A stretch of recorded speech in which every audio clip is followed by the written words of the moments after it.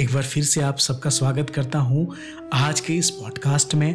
और मैं आपका दोस्त, आपका साथी, आप समीर सावन। दोस्तों, आइए सुनते हैं आज की कहानी। ज्योति और उसका पति सजल दोनों एमएनसी में काम करते हैं और उनका 1 साल का बेटा है। पर ज्योति को करीब 15 दिन से वो काफी सुस्त लगने लगा था। बच्चे को उनके पीछे देखने के लिए एक 12 घंटे की काम वाली रजनी है।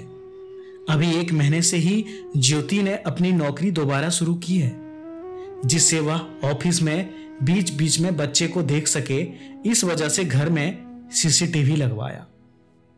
सीसीटीवी काम वाली की अनुपस्थिति में लगवाया था। अगले दिन ज्योति ऑफिस में जैसे ही अपने बेटे की झलक देखने के लिए बैठी तो उसने देखा तेज आवाज में टीवी चल रही है। काम वाली का पति और सास भी घर पर ही थे।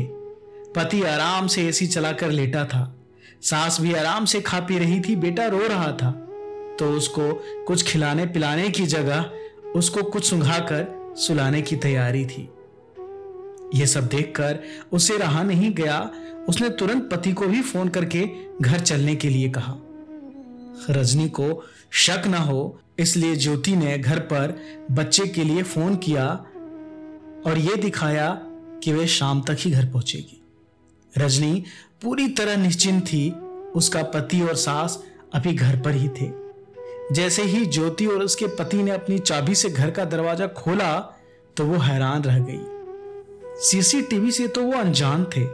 रजनी झूठ बोलने की पूरी कोशिश की और कहा उसके सास और पति को कुछ काम था इसलिए वे आए हैं। जब ज्योति ने थोड़ी सख्ती से पुलिस की धमकी दी तब उसने बताया कि यह सब 15 दिन से चल रहा है और बच्चे को वो हल्की मात्रा में अफीम देकर सुला देते थे।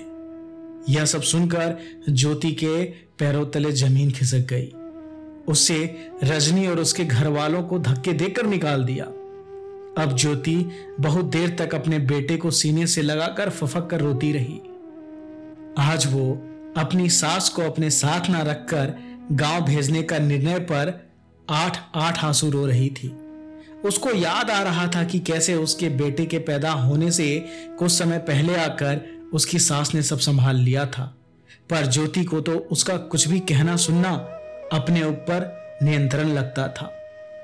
तभी तो बेटे के 6 महीने होते होते उसने बच्चे को रखने वाली काम वाली को ढूंढना शुरू कर दिया था।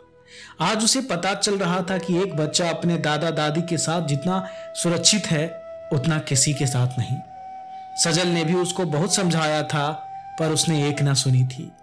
बेटे के लिए ज्योति ने नौकरी छोड़ने का फैसला लिया क्योंकि अब सास को वापस बुलाने की उसकी हिम्मत नहीं हो रही थी।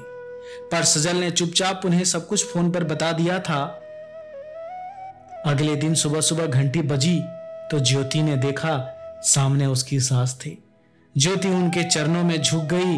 वो उसे गले लगाती हुई बोली, बेटा तैयार हो जाओ, नहीं तो ऑफिस के लिए देर हो जाएगी। वैसे भी अपने तो अपने होते हैं। दोस्तों, मैं उम्मीद करता हूं आज की ये कहानी आप लोगों को जरूर पसंद आई होगी। और सच में दोस्तों, अपने तो अपने ही होते हैं। दोस्तों, मिलता हूं एक और नई कहानी के साथ। मैं आपका दोस्त, आपका साथी, आपका हमसफर समीर सावन। तब तक खुश रहिए, मस्त रहिए।